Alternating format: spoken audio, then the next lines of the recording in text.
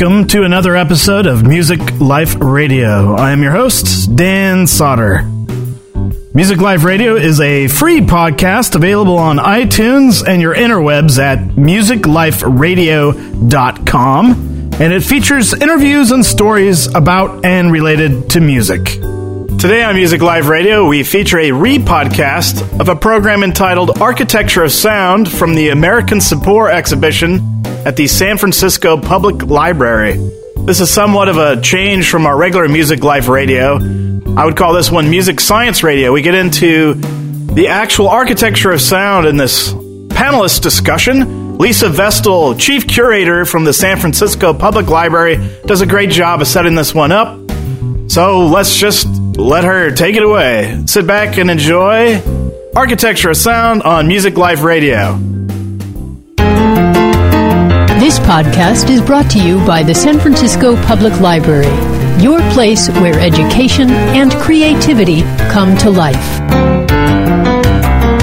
This is Lisa Vestal, and I'm in the Office of Exhibitions and Programming here. And today's program is a panel discussion entitled The Architecture of Sound, and it's presented with our community partner, the American Institute of Architects here in San Francisco. And this program is related to our current exhibition, American Sabor, Latinos in U.S. Popular Music, that's on view now through November 13th in our Skylight Gallery on the 6th floor. This exhibition presents the musical contributions of Latinos in the U.S. from the 1940s that produced stars such as Tito Puente, Richie Valens, Celia Cruz, and of course our own Carlos Santana. And American Sabor was created by the Experience Music Project, and organized for travel by the Smithsonian Institution Traveling Exhibition Service, or SITES. And the exhibition, its national tour, it's touring about 15 cities through 2015, and all the related programs, such as this one, are being made possible by the Ford Motor Company Fund. And for all of you music lovers out there, in addition to that exhibition, we, of course, across the way in the Jewett Gallery, have another music exhibition on view called Music for a City, Music for a World, documenting the centennial history of the San Francisco Symphony that's on view through January 9th, 2012. So we invite you to take a look at both. In our panel discussion today about the architecture of sound, we'll begin with some introductions, a discussion with our panelists, and then some brief audience Q&A with you. So if you have some questions, please save them to the end, and I'll come out and meet you with a mic so you can ask your questions. And in addition to today's program, we have a lot of other related programs coming up. So if you're interested, please pick up one of our program brochures in the back of the room or in the gallery, and of course, you can access them online at sfpl.org/Sabor. So before I go ahead and do my introductions, if you haven't already done so, please go ahead and silence your electronic devices for the duration of our program today. Our panelists represent areas of architecture, acoustics, and music, just to name a few. And I'm going to begin with some introductions of each of them, beginning with Mark Cavanero on your far right. Mark began his professional career in 1983 in New York at the office of Edward Larrabee Barnes, John M.Y. Lee Architects, where he directed a variety of projects, including civic, education, and institutional areas. And in 1988, he co-founded Barnes & Cavanero, later renamed Mark Cavanero Associates, in San Francisco. And in 1993, it was official. He founded Mark Cavanero Associates and has since developed an intentionally diverse and wide-ranging body of work, including new construction, preservation, renovation of civic, education, and arts-focused projects of various scales. Mark's notable project experience spans nearly 3 decades, including numerous award-winning projects in the Bay Area, such as the renovation and expansion of the historic California Palace of the Legion of Honor in San Francisco, the Oakland Museum of California renovation and expansion, and, of course, the upcoming SF Jazz Center. A fellow of the American Institute of Architects, he holds a Master's of Architecture degree from University of California, Berkeley, right here in our own neighborhood, a Bachelor of Arts degree, magna cum laude from Harvard University, and is licensed architect both here in California and in New York. And then next on our your second to your left in is Kurt Graffy, who has been a San Francisco native since the close of the 1960s, studying engineering at the University of San Francisco. Lots of hometown players here, while also playing an insane amount of music. Armed with a degree in technical theater, he spent over 15 years in concert theater sound and lighting design production, both as a lead designer for the San Francisco Arts Commission Technical Resources Group and as a freelance mixer and designer. His acoustical consulting career began about 25 years ago with Paoletti Lewitz Associates, and he joined his current firm, Arup Acoustics, in 1998, establishing their San Francisco acoustics practice. At Arup, which is a global engineering firm based in the UK, he's an associate principal in acoustics, responsible for room acoustics and audio systems design. He lives in San Francisco with his family and continues to play bass locally with various music ensembles. And then next to him, of course, Wayne Wallace, 5-time Grammy nominee, is one of the most respected experts of African-American Latin music in the world today. He's known for his use of traditional forms and styles in combination with contemporary music, and has earned recognition with his recent placement in Downbeat Critics polls under both the trombone and producer categories. Wayne has performed, recorded, and studied with acknowledged masters of Afro-Latin and jazz idioms such as Aretha Franklin, Bobby Hutcherson, Earth, Wind & Fire, Pete Escovedo, Santana, Conjunto Libre, Tito Puente, and many others. Wayne is widely respected as a teacher and historian and is currently an instructor at San Jose State University, Stanford University, and the Jazz School in Berkeley.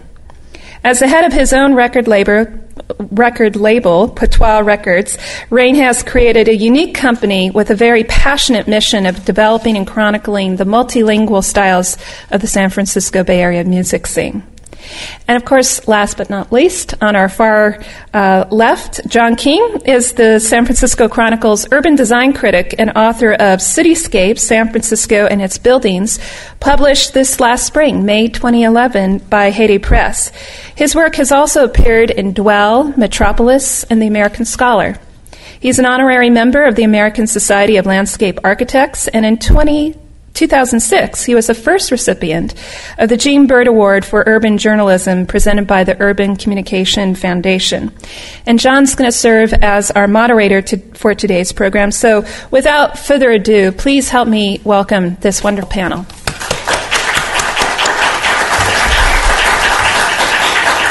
Okay, and I want to thank all of you for being here despite the weather outside. So we'll try to wrap up 5 minutes early or so.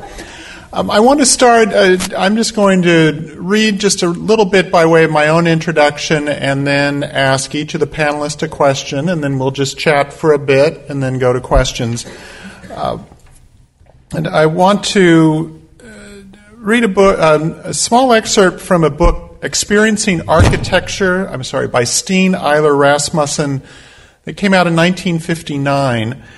And the last chapter was on hearing architecture. And I just want to read 2 very brief bits from this. One is a gender-specific reference, which might be the era the book was written, or it might just be the difference between men and women. So the excerpt is, can architecture be heard? Most people would probably say that as architecture does not produce sound, it cannot be heard. But neither does it radiate light, and yet it can be seen.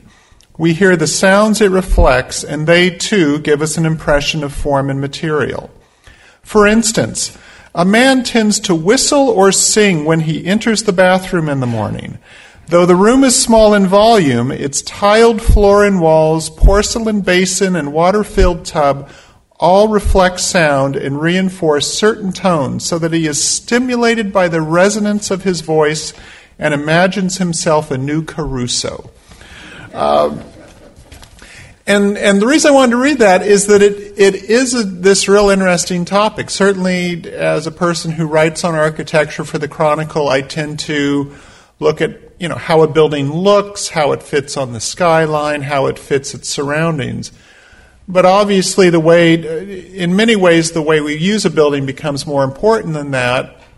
And if you're in a nightclub, if you're at a symphony hall, so on and so forth, it includes the acoustics. So I wanted to start with Mark, who has done projects including the Jazz Center, which is going up right now just a few blocks away, the ODC Theater, which is dance, but I'm sure it kicks in sound, and then a music school down on the peninsula. But I just want to start, we're in a room that, high ceiling, rectangle with seats installed and all. If you're designing a space like this, does it matter if it is seen as a jazz performance space, as a lecture space, as a chamber ensemble space, as a speaker from out of town giving a talk behind a podium space? Or is it all a rectangle with high ceilings? It matters very much, and I'm not sure if there's a right way to do it or a wrong, but I would always start with trying to understand what's the overall feel of the space that you're trying to develop. And that feel involves the acoustics and the visuals and more or less the sort of vibe of the room. And in different projects, we've had a very different goal, and it's usually developed in conjunction with the client. SF Jazz, for instance, we spent a lot of time with musicians. And the director, our client, Randall Klein, really wanted to have a space that musicians would like. And so that got into issues of the intimacy with the audience, the sight lines, how well you could look out and feel like you're part of the audience. The idea was to not be formal, to be unlike a formal theater where there's an axial relationship and a proscenium, and you would feel very kind of remote and disconnected from the performers on the stage. The idea in that situation was to be very much a part of the room and to have it be changeable depending on the music, whether it's a loud Latin band or a solo pianist, and also depending on what the audience was like, if it was sitting down or a stand-in sway and removable areas for people to gather by foot. So we start by looking at the overall feel of the room, and then where the acoustics are, we work very closely with Kurt or someone like Kurt to help develop how you'd generate that feel. And typically we try to narrow down the range of what would be performed in that room, because the types of spaces that are flexible and could accommodate anything, film or speech or drama or music or symphonic music, they tend to do none of them very well and do all of them at a kind of a lower level. And ideally, you're narrowing it down to a smaller range of what the intent would be, and then really design the space to work well for that smaller range of musical performances. Well, but the flip side, though, it seems like so many venues, certainly in the popular music scene, often are a different type of music than what something was designed for. I don't know what the Warfield on Market Street, if that was a movie house originally, but now it's like kind of a rock club. I mean, what's the dividing line between, designing the perfect space for a three-piece jazz group that mostly has acoustic bass, and at the same time designing a space that if the jazz school goes out of business and the conservatory music buys it for expansion space, right, they can still work. I mean, what's kind of the... Well, there's flexibility and there's variable room acoustics that can alter or modulate the performance of the room. And of course, there's always a sort of ideal, I think, type of music for any room that room does really well in. And then the further afield you get from that, the room still functions, but maybe not as well. And I think you can mitigate some of it, but for an architect, we tend to get fairly technical, as you can see maybe in this room, and Kurt can talk more about this room. But understanding what all the materials need to be, what needs to be either dispersive versus what's absorptive, and all the materials that are not absorptive want to be somehow shaped or angled or somehow turned so they're part of the overall performance of the room. And you have to deal with things like the underside of that soffit behind and around this room, these horizontal surfaces that can trap the sound and kick them out in terrible ways, or corners. And depending on the spaces we've worked on that want to have a lot of amplification from behind to get out into the room, if it's more natural or acoustic music, and or if it's going to be more electronically enhanced or electronically controlled, so the space might be a bit more dead acoustically, less live. And then you use various forms of electronic control to get the overall balance. And a lot of that depends on what, again, the venues are, the amount of volume you have available, and the relationship you want to between the performer and the audience. It tends to be part of the play of what the dynamic is of shaping that room. And Kurt, that was Mark talked about reflective surfaces versus absorptive surfaces, so on and so forth. When an architect or when a building owner or a school or whoever brings in the acoustic technician, what is it you're doing? How are you kind of like fiddling with the controls?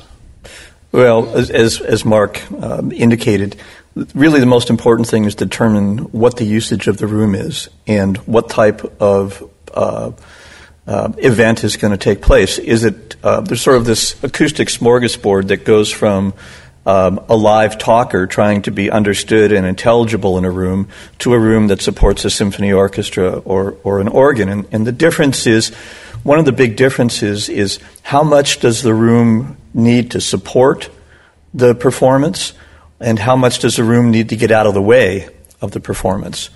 And so when we're doing rooms for classical music, we have unamplified instruments that have to somehow fill a room. And so we're very concerned about, basically, we're playing pool at 1,130 feet per second. We're doing a whole geometric overlay on a space. We want to know where the energy's going. We want to know where it's building up, where there's a deficit. And we're looking, first of all, to geometrically shape the room to be able to support and distribute the sound. Then you have to look at, are there areas where you've got potential for things reflecting back as echoes?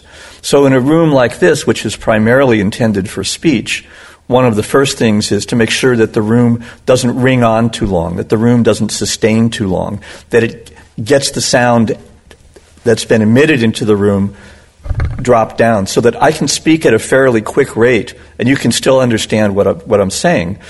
Conversely, if I went into a large Gothic cathedral, I would have to speak very slowly and find the cadence of that room. If I spoke like this in a Gothic cathedral, all you would hear would be a jumble of words because what I had just finished saying is still hanging around and it's obstructing what I'm saying now. So the use of the room is entirely critical. Mark's quite correct in that multi-use spaces typically are problematic. And it simply is that if you want to make a significant change in a room, you have to do one of two things. You either have to make a significant change to the physical volume of the room, or you have to make a significant change to the amount of absorbing material in the room. And since the largest element in most rooms is an audience, we would need to find an area of the room equivalent to the audience to either make absorptive or to make reflective to make a change. So how could you tweak this room? Let's say that the library decides we're going to have music in this room 5 nights a week. I'm just kind of curious. I mean, you're not tearing the walls apart, putting in new columns and things. What are the factors in a room like this that you could be playing with? So the factors in a room are the physical volume of the room, the shape of the room, the geometry of the room. But you can't change those. You have this room. So Well, that's right. I was going to number 3. Number 3 is the surface materials, the room finishes. And so that's where you would look to be able to, if we're going to do electric music from the stage, amplified music from the stage. Get away from me. This room is pretty dead. The room, the sound isn't hanging around. And you can hear me quite easily. There's no real amount of reverberation here. So the room, just in terms of that aspect, is pretty well controlled. We might find that there may be some surfaces that we want to soften up so we don't get so much energy back toward the stage. But I would think that this room could do music fairly well without a problem. Just at first pass. And Wayne, from the music perspective, from the perspective of a musician and a trombonist, so that's a tricky one there. How much does any of this really matter? Speaking as a non-musician, it's all about the groove and the spirit and how you feel on stage. So what does it matter if a room's dead or alive or anything like that? Makes a gigantic difference. The best thing I can say is I hate playing outside because the sound just goes and you get nothing back. And you just play louder. It's like you're yelling and screaming. There's no intimacy. You spend all your time, at least as a jazz musician, developing a sound like nuance, and all of a sudden you're just yelling and screaming. I can point to several buildings here in the area that are extremes. It wasn't meant to be a music building, but the Great American Music Hall is my favorite place to play because you hear everything on stage. My least favorite place to play, because it wasn't designed for music, even though there's music there all the time, is the Masonic Auditorium.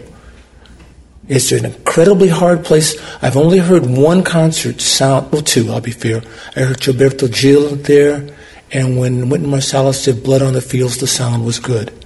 Other than that, I've had a difficult time just sitting in the audience, let alone playing on that stage. It affects your energy. You don't feel like you have any synergy with the audience when you're not connected from a sound standpoint. At least I'll just speak for myself, that I don't have the synergy that I like to have where the audience can hear and feel what I'm trying to express through the instrument and through the arrangements and connecting with the audience. Now, why would the Great American Music Hall be so good? I mean, that's a building, I can remember going to shows there in my college years. I mean, going back to the late 70s and things. I have no idea how long before that. So it's before there was like a high acoustic science developer. What is it that makes that room just so fertile? I don't know the technical end of it, but I did some research on that. Building was built in 1907. And it was originally like, if not a brothel, about as close as it could be to it. It was owned by several different people. It eventually became a place for jazz, as a jazz venue and a supper club. In its recent incarnation now, there's more rock and roll in it. I'm going to take a very ignorant statement on this and say I like the rounded edges of that building. Okay. I like it that the sound seems to be softened. It's got that upper level. You hear everything. You're downstairs. You hear everything. Now, for the technical part of this, you should speak to these gentlemen. But from the visceral, physical part of playing it, that's my favorite place to play, short of an intimate jazz setting where the audience is maybe 10 feet away from you. And how many of you have been to the Great American Music Hall? Oh, great. Terrific. So this is... So one of the things that you notice is that there's a lot of detail. There's a lot ornate. Mm-hmm. It's got the balcony railing. It's got a lot of stuff to break up and what we call diffuse and scatter the sound. And that's something that we like. We like a diffuse sound field. It helps to feel enveloping. It's got a lot of surfaces, excuse me, to the microphone, man. It's got a lot of surfaces to kick sound back to the musicians as well. It is an intimate space acoustically. You've got the underside of the balcony, which gives you reflections back. So it's got all the right pieces in the right place, and it's a shoebox, basically, which is acoustically a very good shape. Masonic is this fan-shaped room where all the surfaces are distant. And so the reflection sequence in there is remember I said it's like playing pool at 1,130 feet per second. You know, if you play pool, you know that the angle that you come off the bank, off the table is the angle that the angle that you have incidence is going to be the angle you're going to have off, and the same thing happens with sound. And so in a room like Masonic, all the sound basically ends up at the back of the room, and there's a whole section in the middle where the sound just doesn't get a lot of reflections unless it comes off the ceiling. So there's a lot more disparity in terms of how the sound is distributed, where in the Great American, also there's something that one of the most interesting things about acoustics now is the fact that it's actually people that get impacted by it. You know, we can measure things, but the reality is that it's a human being who's going to be the auditioner as to whether the sound is good or not. And there are other factors besides just the acoustics, the color of the room, the look of the room, the shape of the room, that starts to say things to us, which is why the architecture is so important, not only as a physical element of sound, because sound is physical, so it does respond, to your question, to physical shape and dimension, but also because visually it makes a difference. The one thing I wanted to ask you, Kurt, is how about the columns? I'd always assumed that columns were part of that dispersal in that room, which fight the sight lines, but I think add a lot to the fullness of the room. Yeah, the columns being a convex shape also scatter and diffuse the sound. Yeah. And again, it's hard to do that. Ideally, you wouldn't have them because they fight sight lines, and they fight seating layouts, and they fight optimum efficiency and flexibility of the room. But you look at some of the halls that are considered the tops in the world acoustically, like Musikvereins Hall and Concertgebouw and Boston Symphony Hall.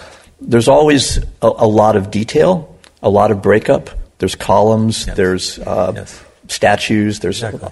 That's all good. It's all So part a lot of is just the music being kind of like dissolved in the air and all blending together. Because I would think a room like this, you were saying it's okay, but it doesn't have all those little curves and twists. It's kind of got right angles and then dead spots around it, whereas the Great American Music Hall would be like this big, gentle blender that's just kind of putting everything together. Yeah. That's a difficult thing to bring in architecturally these days, is all those statues. But you had mentioned earlier the music school in Mountain View, and I see Tom Schindler's in the audience, the acoustician who helped me to design that space. And at Tom's direction, we had a lot of curved baffles that went out from the sidewalls to try and reinforce the acoustic, the natural music, to get out into the room, but to also disperse it into the audience in a way that it wasn't just this billiards table direct reflection. And in order to augment that too, like some of the symphony work we've done, like let's say for the Marin Symphony or something, the issue too of how you can have baffles above the performers and try and get the sound out, but make sure they can hear each other without having to do that so much electronically. I think that's more important too with a larger band and the stronger sound. So that's part of it too, I think, is how you actually emanate the music. And when does it go, in a way this is almost to Wayne, but I think it's to all of you, when does it go too far? I was at the Dallas Opera House, which I didn't hear the opera in it, so I can't tell you how it worked. But I had an architectural tour for a piece I was doing for a magazine, and they were going on and on about the acoustic design of the interior. And, it was just this incredibly detailed baffles and pivots and turn. And I just found myself wondering, okay, will the result be this incredibly beautiful sound, or will it almost be the difference between an LP and a CD, where it's like kind of so finely programmed that you kind of lose some of just the serendipity? I mean, can you overprogram a room, I guess would be the question. And both from a player of it doesn't sound right on stage, and then also as people doing the design. I think so. I had a couple of things. Sorry, we're going to keep doing that. I have a couple of things I wanted to throw to you guys too. First of all, I agree. I hate the fact of how over-amplified everything is now. It's really unnatural.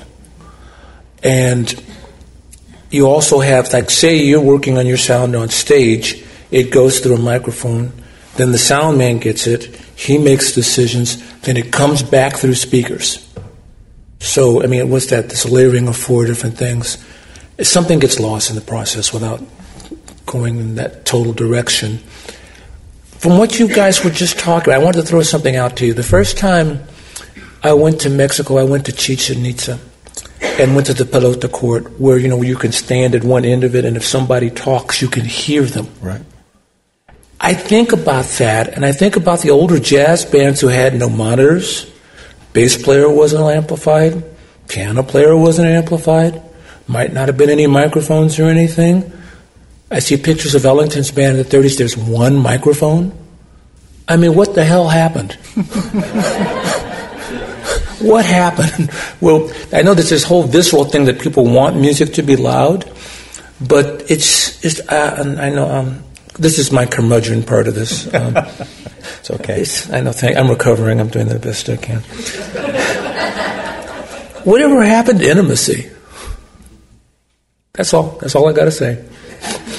Whatever the hell happened to intimacy? That's actually been the goal.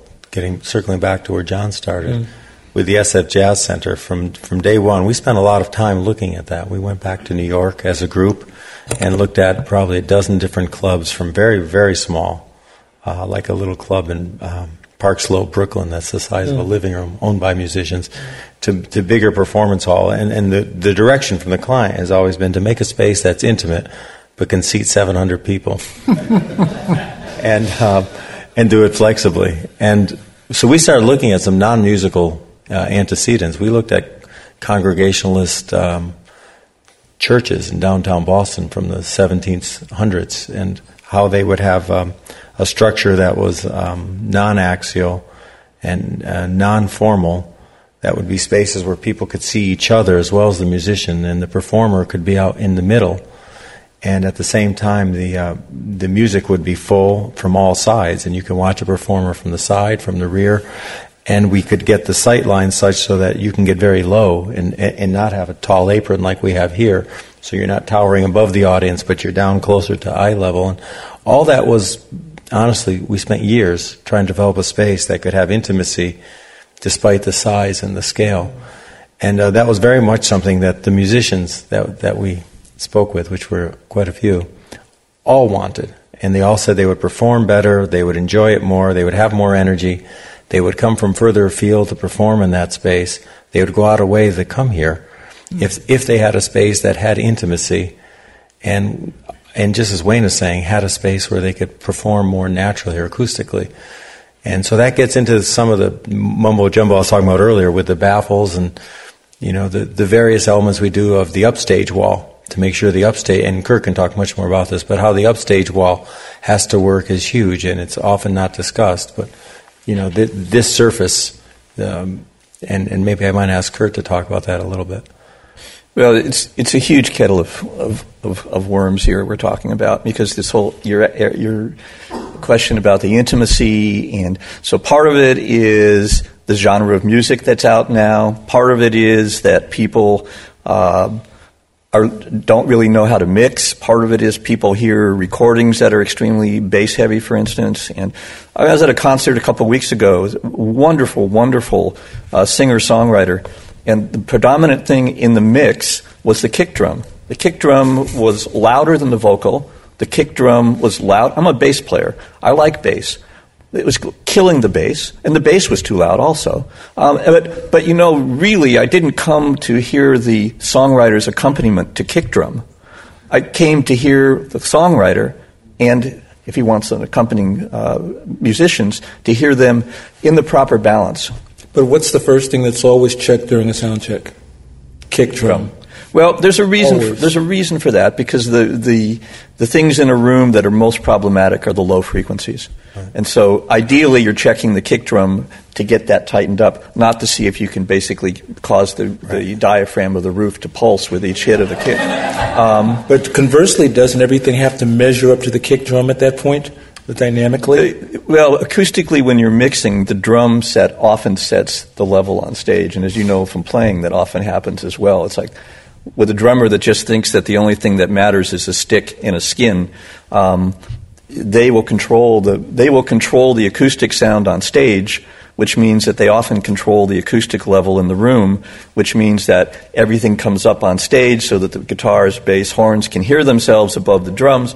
And so now you have the drum kit basically establishing, I don't mean to get bashing drummers, who hangs around with musicians a lot? Drummers. And all my drummer friends will kill me, but they've heard it before. What's the definition of a percussionist? A guy that hangs out with drummers. There's a series of these jokes. How do you get a lead guitarist to turn down? Put a chart in front of him. Mm-hmm.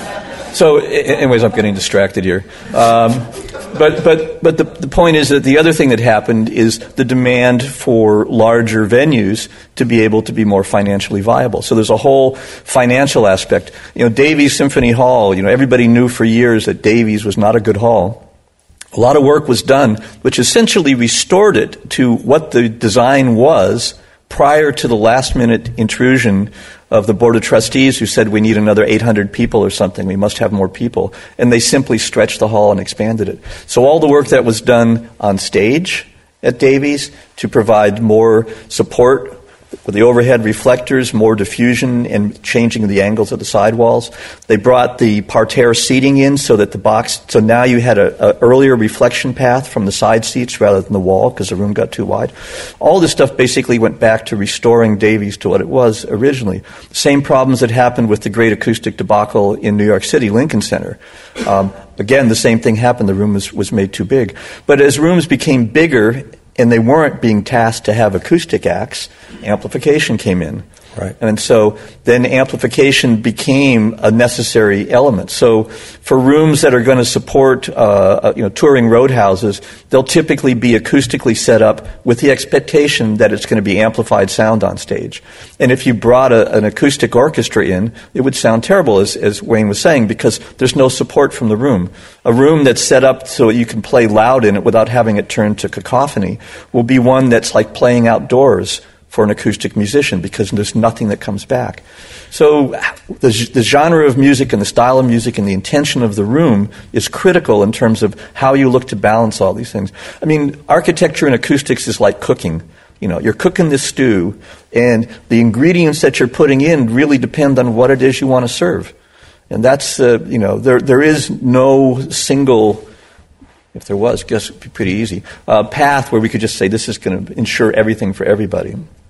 The closest that it's coming now is that we're doing what I call active architecture, where we are taking a room and electroacoustically changing the acoustics in it. So we can take a room that's very small and dry like this room, and we can have it sound like a Gothic cathedral. And that is one that actually you can have full flexibility. You can go from something that will do cinema, which is probably the most demanding in terms of control of the room, to something that's orchestral. But then how much nuance is lost? He's asking the musician. Yeah. From the musicians that we've spoken to, they like it with it on. It's the simplest way I can say. And if they don't, they can turn it off. I think the nuance shows itself in the extremes of the dynamics. Can you really play loud without being abrasive, but when you play soft, is it caressing? Right. And if you can do those two things, most musicians are happy. Yeah, these systems don't amplify what you're playing. They simply change how the room holds it. So if you're quiet, it's quiet. And if you're loud, it's as if the room was an acoustic room. I mean, it's something that's recently in the last decade been making momentum. Let me ask, the exhibition, talks about kind of the urban Latin American music scene. A lot of this is getting to the kind of the smoky bar in the theater type of thing. When I was having fun hearing music in bars and things like that, I wasn't listening for the acoustic baffles of things like that. I was, wondering how long the line at the bar was and things and so on and so forth. In terms of sound, now obviously the way a listener is listening to the sound is affected by why they're in a room, what their mood is, so on and so forth. But, one factor we haven't talked about, you've got the room, we've been talking about designing a room for like a performance. When there's music in the bar, in the nightclub, how do the glasses affect it? How do the number of bodies? To what extent does that become a factor that's affecting the playing? Maybe it's a myth first, but most musicians, I'd say 90% of them, if you play a sound check and the room is boomy, first words out of their mouth, as soon as there's some bodies in here, it'll be fine. Yeah, there's truth to that. Yeah, we always say that as soon as we get a crowd in, that it changes the sound. And I guess you guys could speak also to the ambient crowd noise, too, how that diffuses or works with the music also. I think there's actually another piece, which is music often works in found spaces. And storefronts become jazz clubs, warehouses become concert facilities or rock clubs, and this is sort of going completely devil's advocate, contradictory to what I do for my day job. But, there are places that have iconic resonance as performing spaces that have nothing to do with acoustics. So Longshoremen's Hall here in San Francisco is an acoustic porcelain fixture. It's terrible. Yeah. It's terrible. But yet it was home of some of the early concerts here, and it was because of the social interaction, the musicians, the audience, the vibe, if you will, that it acquired this sort of resonance, and people came there for the experience and the sharing and the social sense, because music is a social activity. So you will find that places that, we could come in and say, boy, the acoustics are terrible. People are having a great time. Well, yeah, Winterland going back into the 70s, that was designed as an ice skating rink? It was an ice skating rink. But it was a great place to hang out. Yeah. The Carousel Ballroom on Market Street was a car dealership. And matter of fact, it is now. It's San Francisco Honda going back. I remember that. Wow. Or something like Slim's, was that just a warehouse space? Yeah, South of Market. Yeah, before Boz Skaggs got involved with that. Yeah. The Both And was just the perfect place to hear music, and not one iota of thought went into acoustics. Which place? The Both And on the Visadero, the famous jazz club. And so was that more just the ambiance of it? The ambiance, and it just worked. Yeah. And just one or two other questions, and I want to bring folks in, because, as we're just chatting, what is and this is more for Mark, you're talking about making all these visits and things, really talking about how do you design for intimacy, but also design for 700 people, so on and so forth. At the same time, a room, the architect doesn't want the room to be so... You don't want to concede to everybody so much that nobody even notices the room, or do you, in fact? Where does kind of the architectural, almost visibility statement kick in? I would guess with the Great American Music Hall, we were talking about the sound enhancements of statues and all these, or not statues, but just all the kind of gilded brothel-type architecture in 1907. But that also is part of it is the ambiance of the place, that you're like in kind of this cool... gilded relic. Where does the architecture come in? That's of a not great being question. Just a neutral space? I think it varies a lot with the architect, and honestly with the client. And the client may have a strong idea of how much and what type of identity they want. The architect will have a strong idea of the entity and identity that they want. And I tend to begin more with Kurt called the vibe. When we're doing the music school you talked about in Mountain View, it's a very good music school, but most of the performers are probably performing there for their first time in front of 200 or 300 people. And this is a music school that's it starts with middle school or elementary school? They start at elementary level. Yeah, but they get some very... it's not Juilliard. Yeah, and the idea for the recital hall was this would probably, for many of them, be their first place to perform.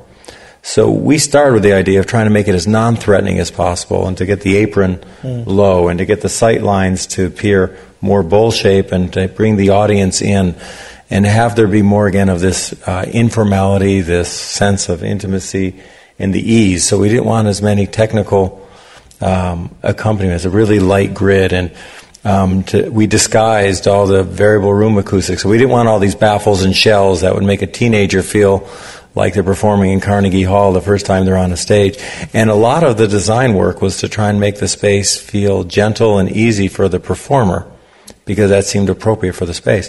And so the ensuing architecture was, a lot of it, at least in my mind, was how do you do that? How do you make it acoustically perform well, and how do you make it seem really gentle for the performer? And the audience is probably full of parents and families, and it's that kind of a space, which is totally different from, say, some of the other things we're talking about, or some of the spaces I've worked on that are much more formal and for professional musicians. So I think if you're the architect, you start with the bigger picture of what you're trying to do, and worry less about the statuary and the tone of the wood material, and circle your way in to finally find the right feel. Now with the Jazz Center that you're working on,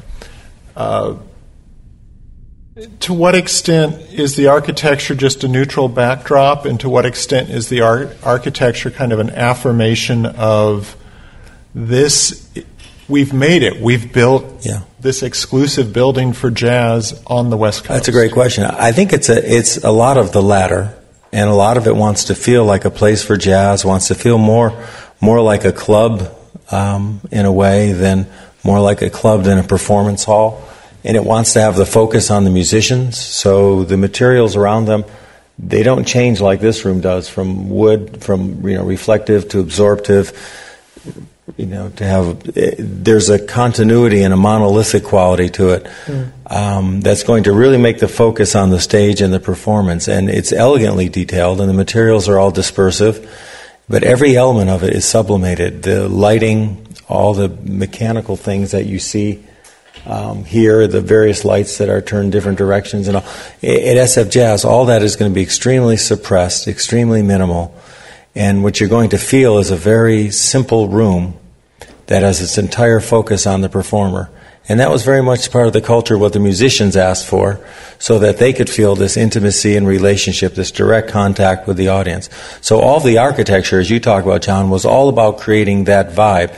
And that gets into the choice of materials, the choice of lighting. It gets into the choice of seating and the upholstery, down to the flooring and how you fold certain materials up to make the sense of a plane versus a floor, to minimize disjunctures and to emphasize continuity and to emphasize simplicity of focus back on the stage. And so once you get into that mindset of that being your gestalt, then the architectural decisions start becoming more and more clear, and your range becomes narrower because you know what you're trying to do. It's not just sort of willy-nilly that I like stone, or I like wood, I like brown, I like green. But it's really becoming more and more of one overall gestalt that hopefully will become their identity. That there will be a space so focused on the musician and the music that that'll take on a character of its own. And the architecture is just subordinate to that.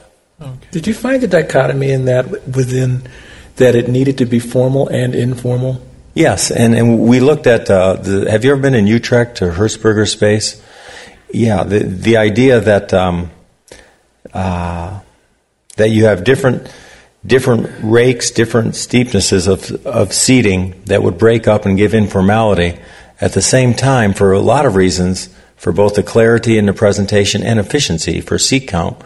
You really need to have more of that formality, or you end up losing seat count, which is vital for the business side of it, the pro forma. And the more you get that informality and you have more aisles and you have more elements that are changing which way, the harder it is to get your seat count up. So as an architect, you're really playing a game of trying to find ways to express that intimacy and that informality and try to find that efficiency to make the room work. It's tough. And my last two questions are just general ones out here, and then we'll shift over to you folks. Two very different halls. First of all, have the three of you been to Disney Hall in Los Angeles? Frank Gehry's space. Okay, 2 out of 3. How many of you folks here have been to Disney Hall in Los Angeles, or at least seen it? I mean, it's real Frank Gehry, swirls and folds.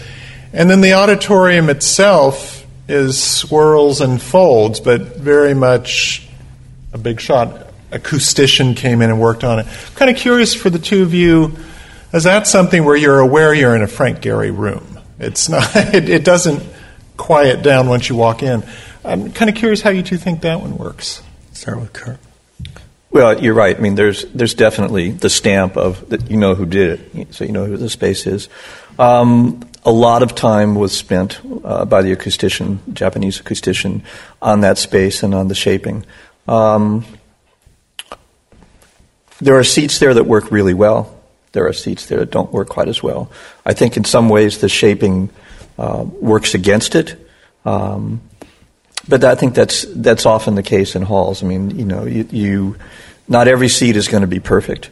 Your goal is to have as much uniformity as possible, but there will always be better locations than others. It's taken a while for the symphony to get used to that hall. I've heard a good show there. I have fellow acousticians who've been there who have come away less than impressed. So it hasn't yet entered the roster of this is definitely a home run, but it's way, way better than where they were, and still the orchestra has to get used to the space they're in. So that's probably attempting to be a diplomatic answer. No, I was just curious. And Mark, what do you think? Just from a more visual point of view, I think because the surfaces are very strong-willed and sculptural, as you said, but because they're monolithically that way, it's more consistent that way. I find in a way it's less distracting than I thought it would be. When I went in there, I was not expecting to like the sense of focus, but I found that because the forms were so... And the organ being so prominent, yes. It's kind of interesting as well. Yeah, it was almost like a cathedral, and it reminded me almost... Anyway, regardless. But there's something so continuous about the sculptural quality to it that, in a way, it works for me. That's interesting. Which gets back to your earlier question about emphasizing things. I think a room like that, in the rooms that we are doing for concert, literally there's nothing that's arbitrary about almost any square foot of that space. So that shaping, I know that they did a whole series of scale models. They did quite a lot of preliminary work.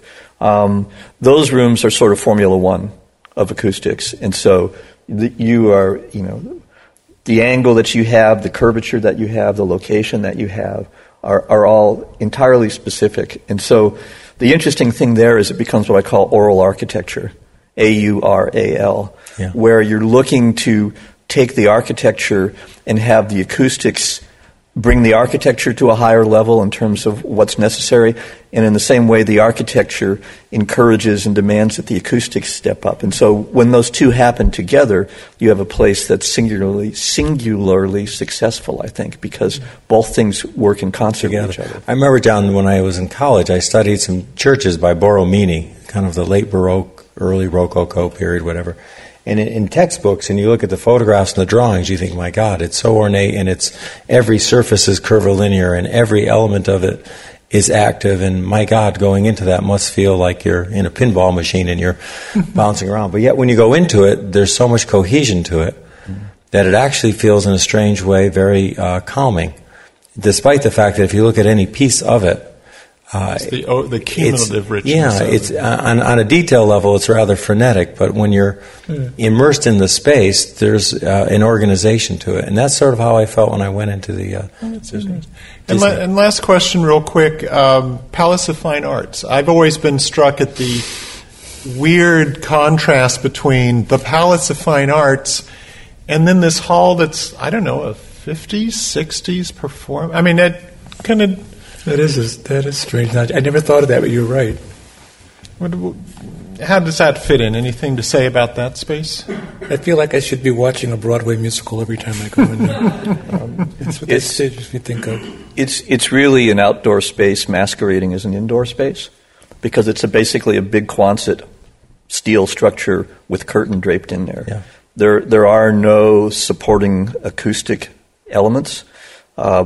I used to do shows in there years ago, and we actually put loudspeakers at locations where we would have wanted a reflection and adjusted those so that they became an electronic wall, if you will, to try to bring some intimacy in there. But it's just all, drapes and thin walls, big, huge continental seating. Wasn't the Palace of Fine Arts part of the San Francisco Exposition? Absolutely. Yeah, but not the theater piece. Not the theater, yeah. but there was no thought to it in the fact that the exposition was there. Most of that was a facade going down Lombard Street, and that was the only remnant that for the 1916 Exposition, whatever year that was. Yeah. So after the earthquake, San Francisco was trying to reclaim its greatness and show that we're back, and they loved it so much. That's the one part they kept of the exposition. So I guess it would be worthwhile to see how much thought went into what was the future of it. Well, and then once the decision was made to essentially rebuild it, save it, but the saving was almost total rebuilding in the 60s, it was really for the gazebo and for the backdrop to the gazebo. So then it was like, and what are we going to do with the space inside? And thank heavens the Exploratorium came along. Yeah.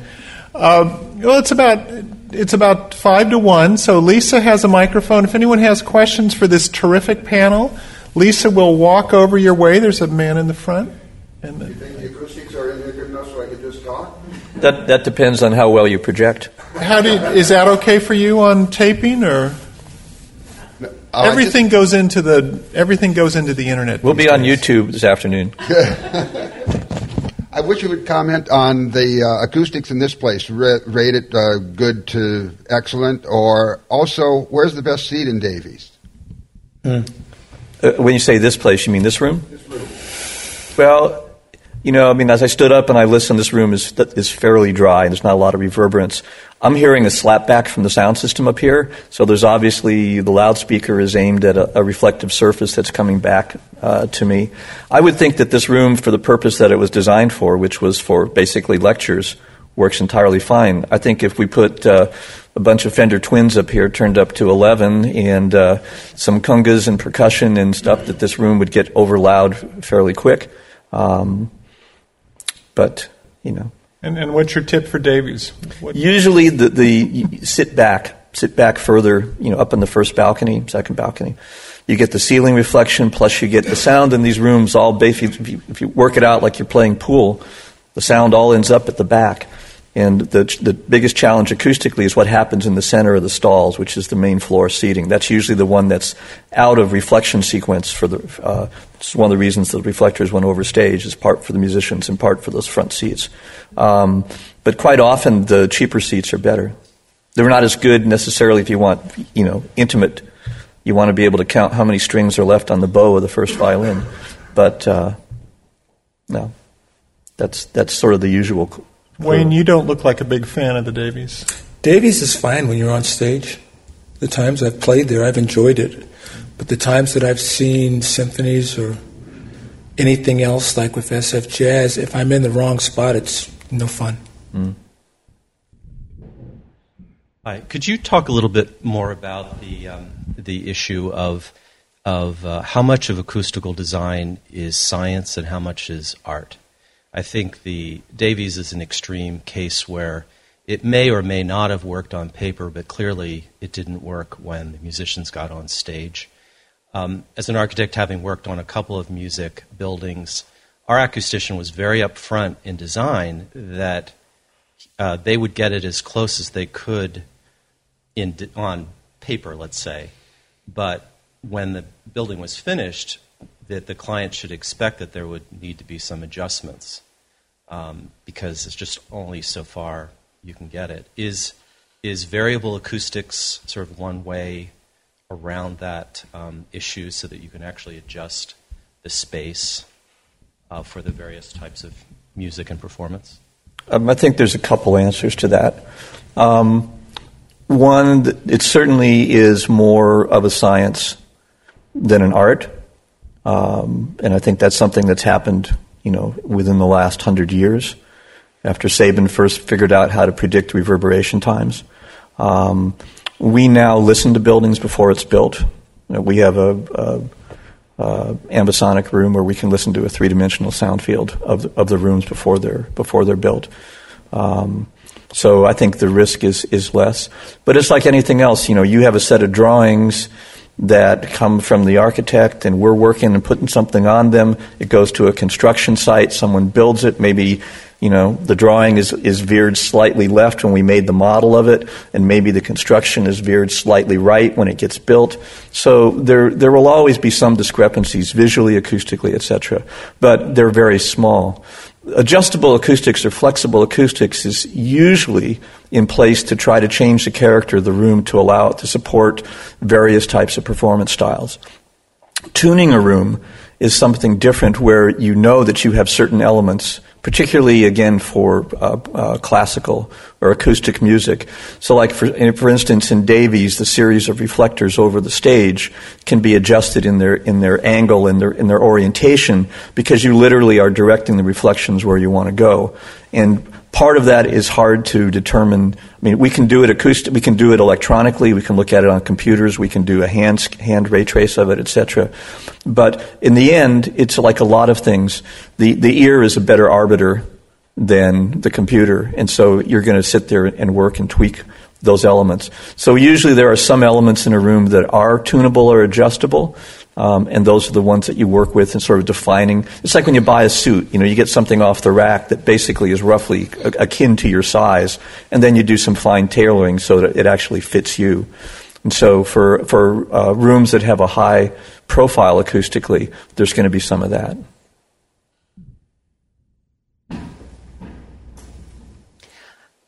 I'll be a guilty person here and ask a quick question. I guess for all of you, but maybe Wayne and Mark. I'm just sort of curious with the, plethora of mobile devices out there, and you're performing on stage or you're designing, and you've got a bunch of mobile devices up in the air recording your performance. Is that now a factor we all have to think about in design and in the performance aspect? Looking out onto a sea of flashing lights or lights that are out there like night lights in the audience?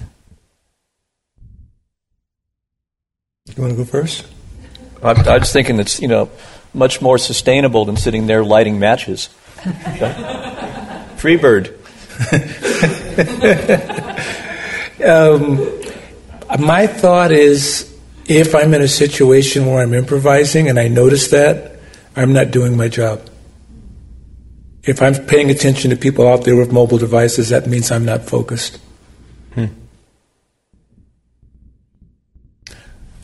So in other words, they don't bother me. Let me ask a real quick question. I didn't think of this.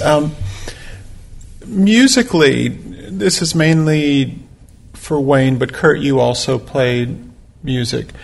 How long does it take you to kind of adjust to a space? I just thought of it when you were talking about improvising. I mean, pretty much after one or two songs, are you not really thinking about the room anymore and you're kind of settled into whatever it is you're doing?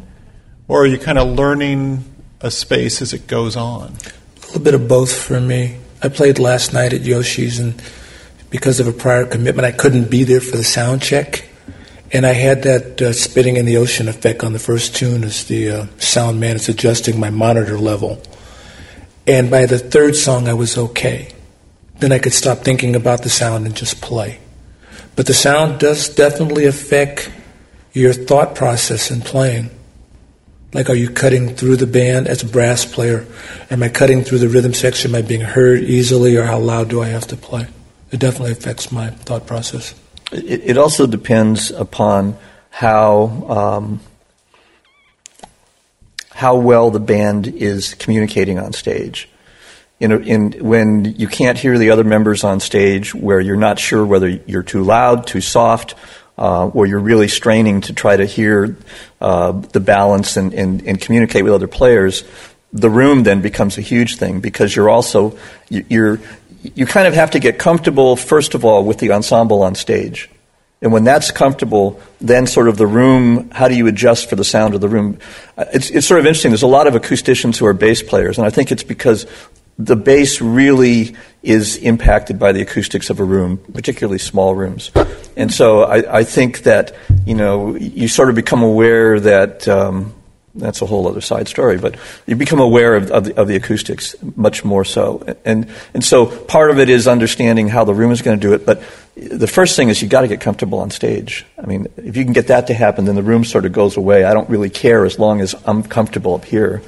You make a good point, because you reminded me last night, the same thing. The first tune we played, the time was here, but I was too close to John Santos, and he was playing a bata drum part that was... And this is one, but this started to sound like one. So I was going, instead of going 1, 2, 3, I was going 1, 2, and I got displaced where I couldn't hear time in relationship to the rest of the band. Yeah. And it took till about the third song for that to go, oh, okay. Yeah. Are there other questions? Up here's one. My question's kind of related to talking about the vibe of a space. I was wondering if over the years, or just your experience with concert halls, you've noticed the neighborhoods around them sort of change, and the kind of a culture that comes with the spaces that are created for music. It's kind of open for anyone. No, in other words, I mean, this gets beyond pure acoustics, but I mean, I mentioned Slims earlier. the block of 11th Street Slim's is on, and the larger neighborhood around it is much different now than it was in 1987 or whenever Slim's opened. Does that? There's an interesting thing. It's something that we're talking a lot about, how the architecture and the style of architecture impacts the accessibility. So you look at the sort of the classical European concert halls, you look at Davies, you look at the Opera House. They're very formal, they're very rigid. We're in a society now that tends to be very much about interactivity, about transparency and being able to, I know where someone is, I can see where they are on my phone, et cetera, et cetera. And then you have other spaces that are much more immediately accessible, so places like Slim's or places where like the SF Jazz, where you're going to be able to look in and see something. So they become part of opening out to, inclusive of the community, so that they're a community player rather than... we have to apologize and get this guy a beer, I think, afterwards. Rather than something that's very formal and shielding what goes on from your eye on the street. I mean, you would have no idea what's happening in the Opera House from, I don't mean to pick on the opera, they're one of our clients, but from the street. And this is something that, is a sort of an ongoing discussion in terms of the expression of performance spaces and the communities that they're in. That's a great point, because when Pearls was open, that window was always open on the side, and anybody walking up and down Columbus. Yeah. Could stop and watch the band play, and we kind of fed off of that energy in some ways.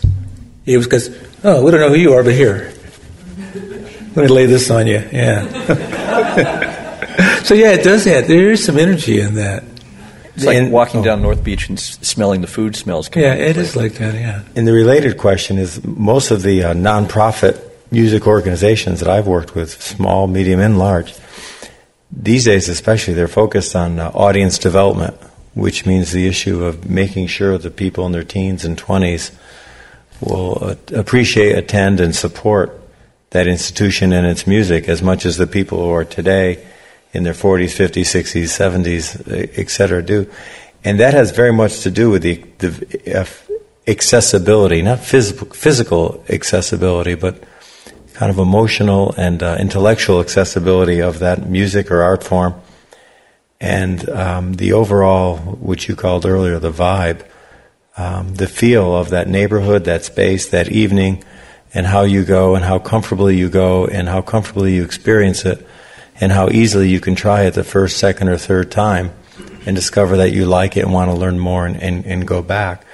And that's a huge part of I think the audience development issue, which is enormous these days, and it's really threatened by the way music is now kind of dispersed through electronic media at all different levels. And so the idea of generating more appreciation for live music gets right into this issue of how attractive do you make it and how easy do you make it for people to experience. And, in the 50s you could have a Village Vanguard and it's a little basement, just off Bleecker Square, and it's okay. You don't expect to see it, but then you do something like, the Jazz at Lincoln Center, and you have to go into like a commercial shopping mall and up a elevator, and it's so inaccessible that it starts to present real problems for that organization and ultimately, I guess, for the appreciation of that music. So I think it's a big deal personally, and I think in the last 10 or 15 years, the way music is being consumed, let's just say that, it's more and more important for the future of live music and appreciation. It's tangent, but the history of Broadway goes back to the 1850s, as far as the street for entertainment, Shanghaiing, and etc. And I had forgotten, but you bring up an excellent point. When Loma Prieta happened, Broadway almost became inaccessible when they tore down that freeway ramp. Remember, you used to be able to come off and land right at the foot of Broadway? Right. The crosstown link. Yeah. And I think it would be interesting for someone to look, what was the demise of the jazz clubs down there? Did that happen when people could, like the merchants in Chinatown are complaining there's no accessibility getting there? It's horrible to try to drive on the freeway to get down. Then you have to go through 3rd Street, come across Market, and not counting for the parking. But if you go back to the El Matador, the Jazz Workshop, any of those clubs, that might have been the demise of a lot of those places. Correct. Yeah. John, the interesting thing, too, architecturally, is that I'm aware of, having designed some theater spaces for live drama and others for cinema, too, is that I think it was in the 20s and in Los Angeles more than any place that really started exploring this idea of how do you affect the neighborhood and how do you affect the interaction. And they had a saying back then that the show starts on the sidewalk for cinemas in L.A., and it was all about bringing that vestibule right out to the street and hanging the marquee over the sidewalk and having lots of little dot lights that would supposedly simulate starlight and evening light. And it was all about trying to draw that block of the city into the theater. And again, this issue of access, to not have a real hard line like you might at the Opera House in a more Beaux-Arts prototype between outside and inside, between access and comfort. And in the 20s, that was really developed, and in the 30s, and of course the war and the Depression changed all that. But when they came back in the 50s, they were different. But my experience of it and my sense of reading and the history of it is it really started in that era. This understanding of theaters. I haven't heard music at the Fox Theater in Oakland. I don't get out enough. But it is interesting because that's a classic theater of that era that's now been redone into a combination supper club, performance hall, so on and so forth. There was a question in the last row. Take this as our last question. You've spoken about designing halls for different types of venue. And Mr. Wallace mentioned when he went to Yoshi's, the sound engineer helped him adjust to the room.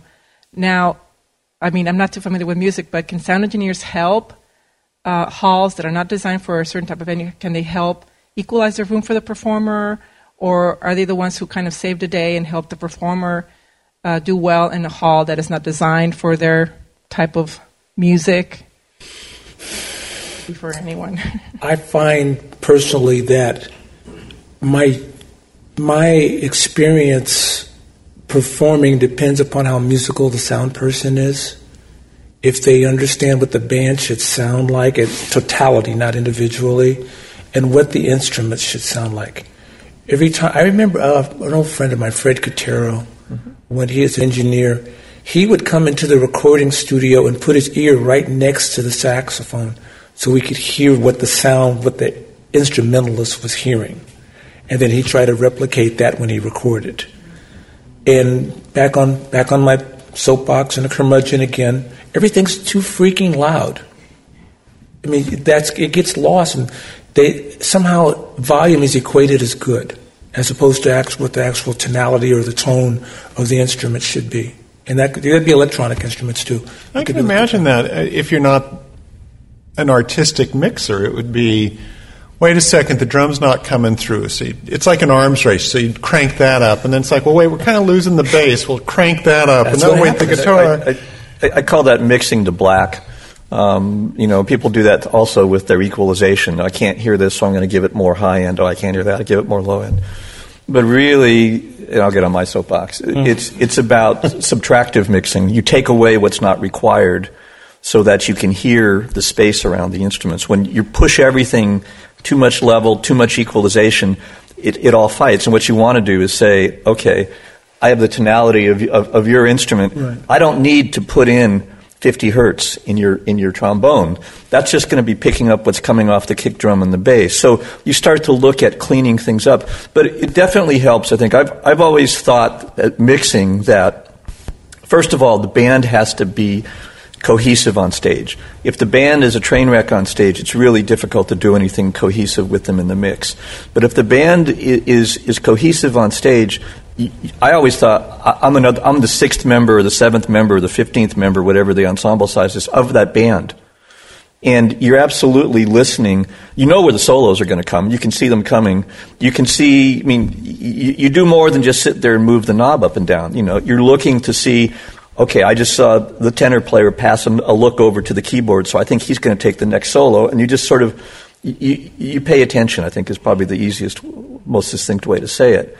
A good sound person can make a hall that isn't necessarily ideal for the type of performance work better. There's a lot of variables involved. Again, is the band completely insensitive to the room? If the band just comes in and jacks everything up, then a lot of time, like at Longshoremen's Hall, I could basically set the console anywhere I wanted and it wouldn't make any difference. Once you had a band that had 4 stacks of Marshalls on stage, it didn't matter. I could go get a cup of coffee. Remember one show, someone came over and said, "Could you turn that down, please?" I said, "What would you like turned down?" They're all down. So anyways, I digress. Okay. Sorry. Well, thank you all. This was fantastic. Please help me thank our panelists. Thanks for coming.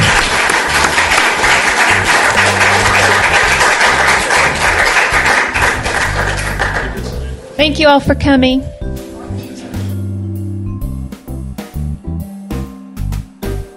Thanks to Lisa Vestal and the San Francisco Public Library for allowing us to re-podcast this Architecture of Sound panelist discussion.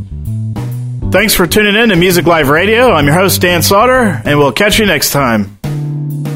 Music by Kevin MacLeod.